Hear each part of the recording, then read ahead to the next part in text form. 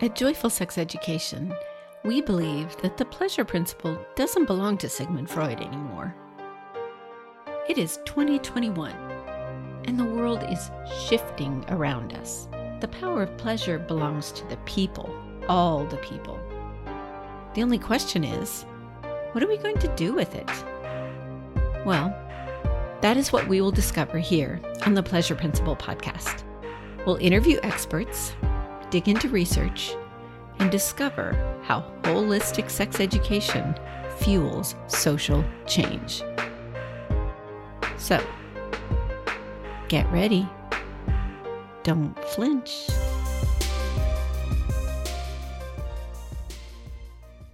This is part 2 of a 2-part interview. So, if you haven't listened to the first section, be sure to go back and listen to that as well. Now, after the introduction here, Dr. Boatman's interview picks up at about 2 minutes and 30 seconds with a discussion about how important it is to have a genuine partnership or alliance with your caregivers. Thank you for joining us on the Pleasure Principle. Today, we're talking about how cancer affects our sexuality and how the medical community can help us deal with the challenges brought on by the course of the disease as well as the treatments. I'm excited to be talking to Dr. Beth Boatman today. She completed her PhD in family therapy at Texas Woman's University with a primary research focus in adolescent and young adult oncology, medical family therapy, and sexual relationship health. The title of her dissertation is Developmentally Appropriate Sexual Health Conversations with Adolescent and Young Adult Oncology Patients. She is a licensed marriage and family therapist in Texas and a certified sexuality educator/supervisor with ASECT. For the past 10 years, she has been providing sexual health education and presentations aimed at enhancing the health and wellness of her community. Her most recent adventure is being a new mama. Welcome, Dr. Boatman. Hello, it's wonderful to be with you. Before we get started, I wanted to acknowledge that this month's topic is really pretty intense. It covers not one, but 2 kind of triggering topics all rolled into one. Cancer forces us to consider our mortality, and sex brings us face to face with our erotophobia. So, Dr. Boatman, I want to thank you for your brave work that helps folks process these 2 frightening yet fundamental issues. Yeah, thank you. I've never really heard it put that way. That was beautiful. Thanks. Yeah. Also, I wanted to mention that there is something really important. So when we talk about mental health work, so having a counselor, psychologist, or therapist, there's the therapeutic alliance, right? So it's really hard to find a counselor or therapist that's a good fit for you. But it's really, really important. And we know that the therapeutic alliance, having a good relationship with your therapist, is one of the things that helps with therapeutic outcomes. So if you have a good relationship with your therapist, the therapy is more likely to work for you, right? And having a good relationship with your therapist is you're comfortable. You don't feel like you're holding anything back, right? You're not really keeping any secrets. You don't feel like you're going to be judged, but at the same time, the therapist or counselor will challenge you a little bit, will push a little bit, right? Or you can talk back and forth. It's not being friends with them. So I want to clarify that. Your counselor or therapist shouldn't be your friend, because that is a one-way relationship. They can be a friendly person, right? They're a friendly person, and it can feel really good to go and talk to them. But they're not somebody who's going to share their own personal stuff with you too. So there's kind of should be a nice little balance there of what a therapeutic alliance looks like. And I kind of think that maybe there's a medical alliance that you should have with your doctors too, that you should feel comfortable walking in and telling them things. But like I said, that's easier said than done, because there's insurance and who is taking new patients, and it can be challenging. Yeah, I'm so glad you said that. That's exactly it. And that's what I'm really excited about your work.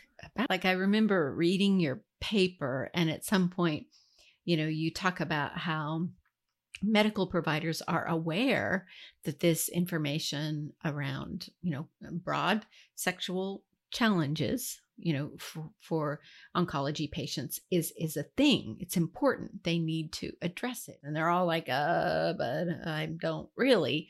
And so to me, I kind of got this image of like a car that has a spark plug that's not quite sparking. Like they know that they're like trying to get that started. And I feel like your work is like that spark that can help, get that engine going and get that information flowing for people.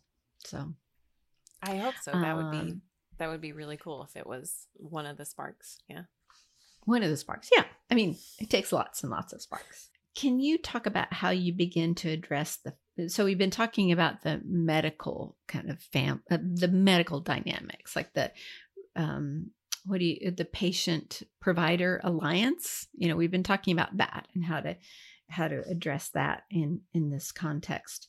But can you talk about how you begin to address the family system dynamics when you're working with cancer patients? That's such a good question, especially when you're working with adolescents and the younger of the young adults.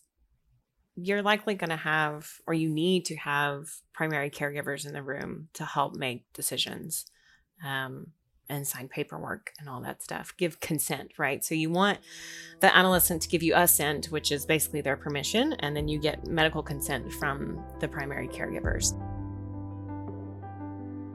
I can't even fathom what it would be like to have my child diagnosed with cancer, right? I can't even begin to fathom that. But I think that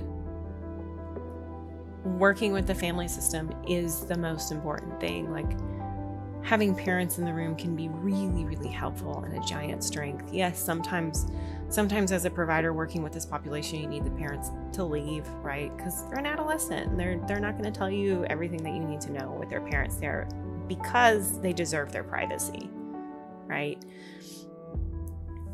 But having parents in the room can be challenging because in and of itself, they're hearing news that you would never want to hear. And so I think first and foremost, providing a space. So as a mental health practitioner, right, I can come in and provide a space of like compassion and empathy and just give them some time and a moment to take a breath and tell them that it's okay to be angry and it's okay to feel really sad and it's okay not to know. And of course they're going to be overwhelmed.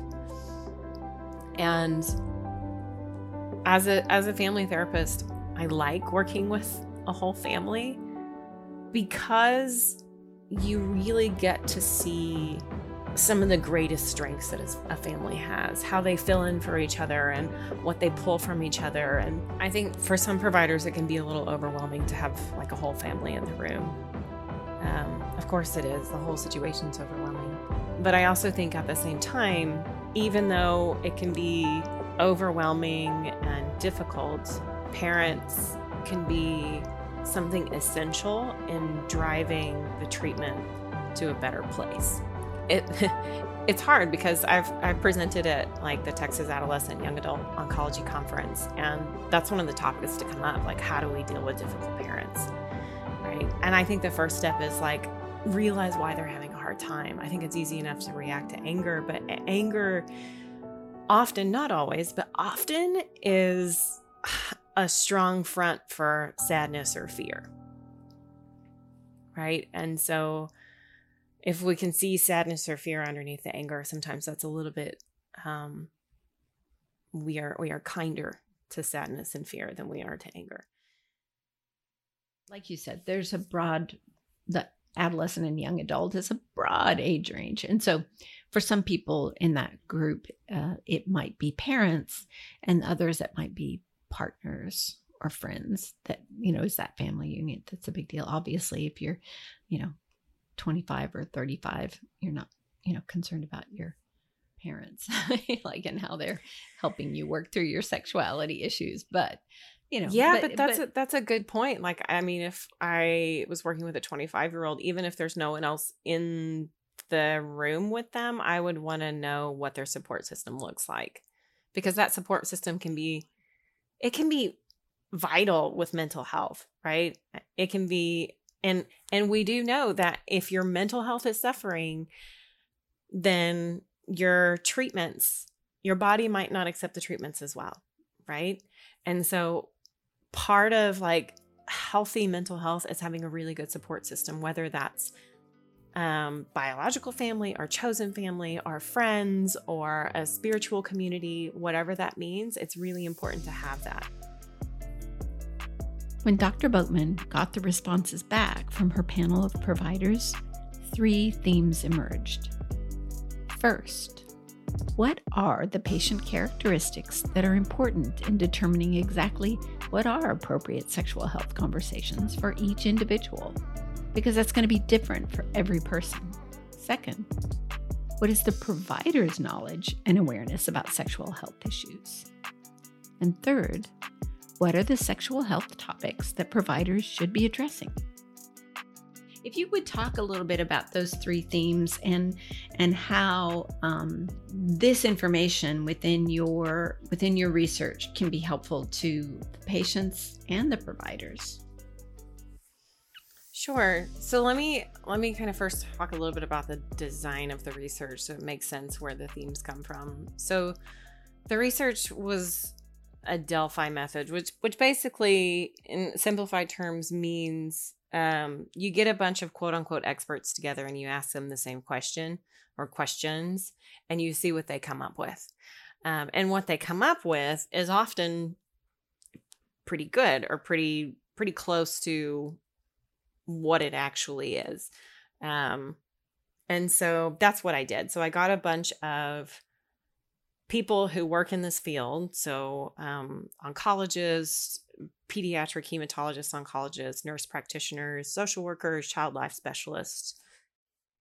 And I asked them the question of basically what should we be telling these patients? How do we have these conversations? And how is it different from like a 15-year-old versus a 28-year-old?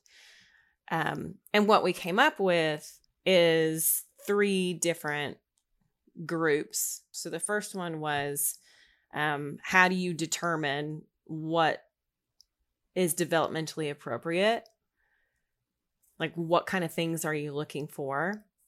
Or what does quote unquote developmentally appropriate mean? And then what does the provider need to understand to give developmentally appropriate information? And then what sort of information or assessments should be given? What is the information that's important for patients to get from their provider around their sexuality and how it's being affected by the treatments and everything? And in these 3 categories: biology, psychology, and social. So this is essentially one of kind of the bigger, bulkier parts of the research that I did. But I also think it's a really important part because this is where I can provide actual like guidelines, right? This and this, you need to say this, you need to do this, you need to do this. Because it's really, it's hard to, tell a medical provider, well, you need to be providing information about sexual health. Well, like what? Because that's a big topic. It is. It's a really big topic. And so when I asked the people on my panel, what should be given to these patients? What do they need to know? Or what does a medical provider need to be providing in terms of sexual health? They came up with a really good list of stuff. The first one was assessments need to be done. Like you need to make sure you ask about current sexual activity and do like understand their sexual history and their gender identity and sexual orientation. So that first section is the assessments that need to be done. And then the second section is the type of education that they need. So even things like cancer-specific risks of STIs, so sexually transmitted infections, because if you just had treatment and you have unprotected sex, your body is in an immunocompromised state, and STIs can be contracted a little bit easier and do more damage, essentially. And these are really important, like, health conversations that need to be had. And it's, you can have this conversation once, but it needs to be done throughout the cancer treatment journey.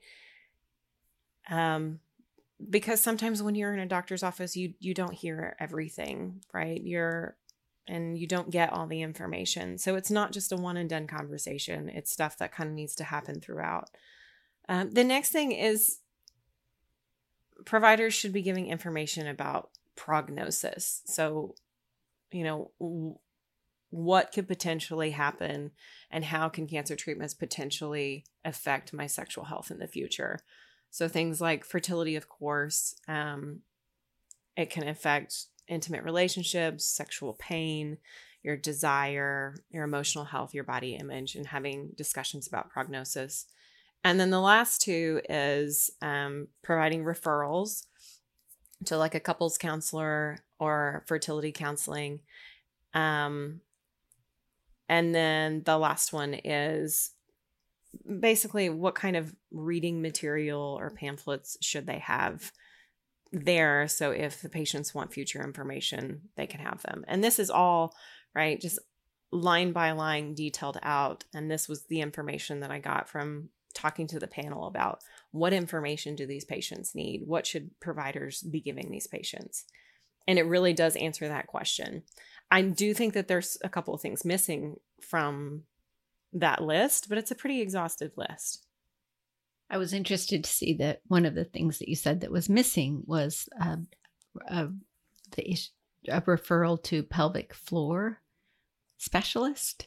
I don't know if you'd heard it, but we had an episode a while back about I interviewed a doctor of physical therapy who specialized in pelvic floor health. And it was just really a mind-blowing episode to me because you just don't realize how important that is. So, yeah. So why specifically in this group of people is the pelvic floor health referral important?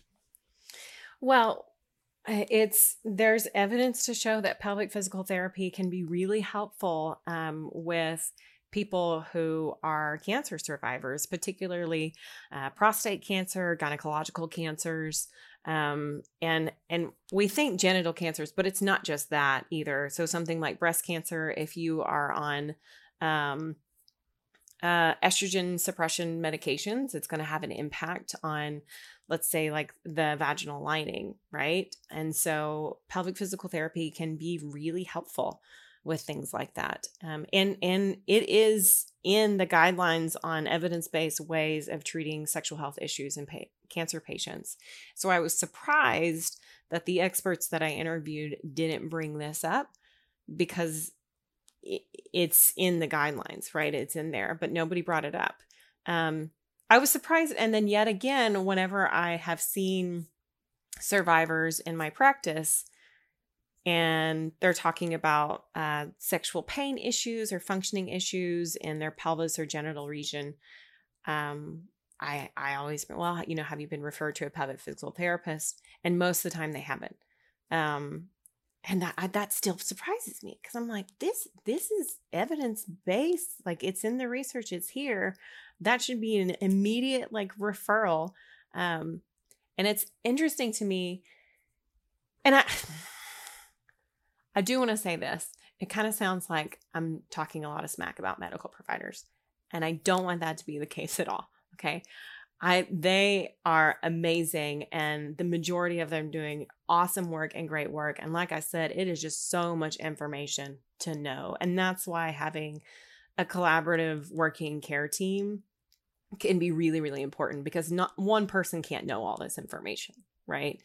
But I will say that some of the patients that I've seen, and maybe it's because are so far in their cancer journey, and once they've gotten to me, they've gone through a lot of people, right? Likely. I had someone a few months ago that said, why has nobody brought this up? Why has nobody brought pelvic physical therapy up? Because my last doctor brought up surgery, but they didn't bring up pelvic physical therapy. And when you're thinking about functioning issues and even treatment issues, you should start off with the lowest risk, and physical therapy is much less risky than surgery, right? And so that should always be an option before surgery is brought up to when we're talking about particularly like sexual functioning issues. Why is it important for the specific needs of the LGBTQ and queer community to be addressed in the context of healthcare? And how do your findings address this? That's a good question. I don't really think my findings address it very well. But let me go back to your first question: is why is it important? So there are some major health disparities for the LGBT plus community, and I'm gonna use the word queer if that's okay. So, like I said before, I identify in the queer community, and so I'm gonna use that. So there are some major health disparities. So things like, of course, there is certain biases in the population, like the medical community can be biased whether they mean to or not, right? In providing care. There are higher rates of mental health issues in the queer community because of the way that society treats us, right? And so whenever there's a health disparity, meaning like the healthcare that they get isn't as great as the heterosexual community, essentially. Whenever there's a health disparity, it's really important to see what we can do about that and see if we can fix it. And I actually think it's really important in the adolescent and young adult population, because that's when a lot of people are beginning to kind of explore their gender identity. And of course, it happens younger than that. And of course, it happens older than that. But there is a lot of psychosexual development that happens in gender identity, sexual orientation, how we want to present ourselves to the world, how we want to feel and who we want to be in this world, and who we feel like we are. Those are huge questions, right? That we continue to explore. But for a lot of people, it begins to get really like a light shines on that part of you when you hit adolescence, and you begin to see it a little more like, that's interesting. Let's pay a little more attention to that. And like I said, not everyone, right? And so, and there's more and more young people, because there's more acceptance for being in the queer community. There's more and more young people who are brave and coming out and being more than identifying more than just cisgender heterosexual, but being in a place somewhere in between or non-binary. And medical providers not only need to say, yeah, thank you for telling me, but like, thank you for telling me, and I see you and I hear you, and how can I be here for you? Right. So my research, that came up. Sexual orientation, gender identity, those two in particular came up as important to ask about and important to recognize. However, it was the only thing that not all the providers agreed on. All the other questions, it was like on a Likert scale. Do you like totally disagree and agree? And the questions about sexual identity and gender identity were the only ones that didn't have total agreement. And so I would like to be able to go back and ask those people, let's explore this more. Why isn't there agreement? Because I don't know if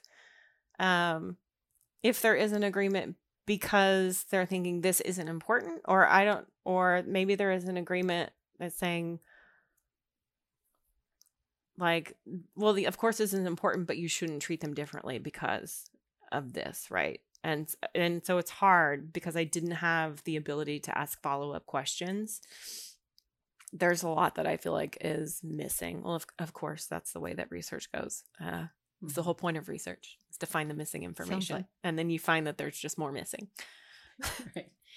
I will say that the biggest bias in my research is identifying the quote unquote experts as the people who are providing the care. And who I really think the experts are the people that are living the story, right? The survivors and the families. And so I would like to ask the same questions to them. Do you think you'll do that? Yeah, if I am given the time and the opportunity to do so, I will. I will look forward to reading that. I really will. I really will. I want to ask, like, if someone listens to this and they want more information, or they want their provider to get some more information, can they reach out to you through your website? Yeah. I want to help. I want people to get this information. And you don't have to be an adolescent or young adult. You don't have to fall into the age range of 15 to 39. There are lots of people. I mean, most cancer diagnoses happen over the age of 40 anyways, right? And so if this is something that is coming up, and they're welcome to email me, and I can send them all the resources that I have, or answer any other questions. There's a lot of questions that I don't know. And I don't mind saying I don't know, but I could probably point people in the right direction. So Dr. Boatman, I want to express my gratitude for you being here and taking the time to talk with me today. I feel like with every guest and for you, certainly, in the work that you're doing, I have learned so much, and your work has inspired me. And so I want to tell you thank you. Yeah, absolutely. I am more than happy to sit and talk with you. And I just really appreciate you inviting me to speak about this. Thank you. According to a CBS poll from several years ago, cancer has touched 54% of people in the U.S. That means they or someone they love has been through cancer diagnosis and treatment. Now, the thing is, COVID has caused many folks, and I'll confess, including me, to put off regular cancer screenings. So if you have, go ahead and call your doctor and make that appointment. You don't want to put this off anymore. Do it today. Anyway, you can go to www.cdc.gov/cancer for more information if you don't believe me. So I'm dedicating this to one of my delightful friends who I will call Diana, because she is a badass, brassy, sexy goddess who absolutely refuses to be slut-shamed. And I love her very much for that. So she was diagnosed with cancer a few years ago and went through some intense treatment. One day we were talking about where she was and her experiences, and she shared how all of this was affecting her connection to her body. And I'm going to share her words here because they are so vulnerable and profound. And there's a lot here that I can relate to, and I think many others will too. I want to tell you, when you asked me about how I felt sexually, I don't feel sexual because I don't feel pretty. For me, sexuality is being in love with yourself. That includes being desirable, right down to the smell of my body, my thoughts, my actions, how I walk. I miss how graceful I was. I took that for granted. I miss having my chakras aligned and the power surge that brings through orgasm. Like I said, there's a lot here to unpack, and a lot I can relate to. Everything from understanding the concept of feeling pretty to being in love with yourself. Like Diana, I've grieved the loss of a body that used to feel graceful and strong. But our bodies are constantly changing, and when illness strikes, that change can be rapid and profound. And for me, this has been an ongoing lesson in accepting my body as it is in any given moment. Trying to let go of expectations of what's going to feel good to me or nurture me and my body at any given time. And it's an ongoing process. So I look forward to some deeper conversations about this in our Q&A on the 20th. We all have different experiences and perspectives, and sharing with each other and learning from one another is the way to go. Dr. Boatman and I will talk in more detail about how patients can maintain healthy sensual or sexual connections during and after cancer treatment, or during any kind of illness or even chronic illness. And you can ask her any questions that came up for you. You can find a link to this Zoom session by joining our community at joyfulsexed.com or email me at joyfulsexed@gmail.com to request a link.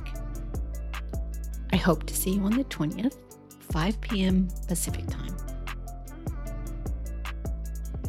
Now, there was so much important information in this interview that I could not cut anything out. So I created a 2-part series on this topic. Be sure to check out both sections and please pass the link on to anyone that you think might benefit from listening.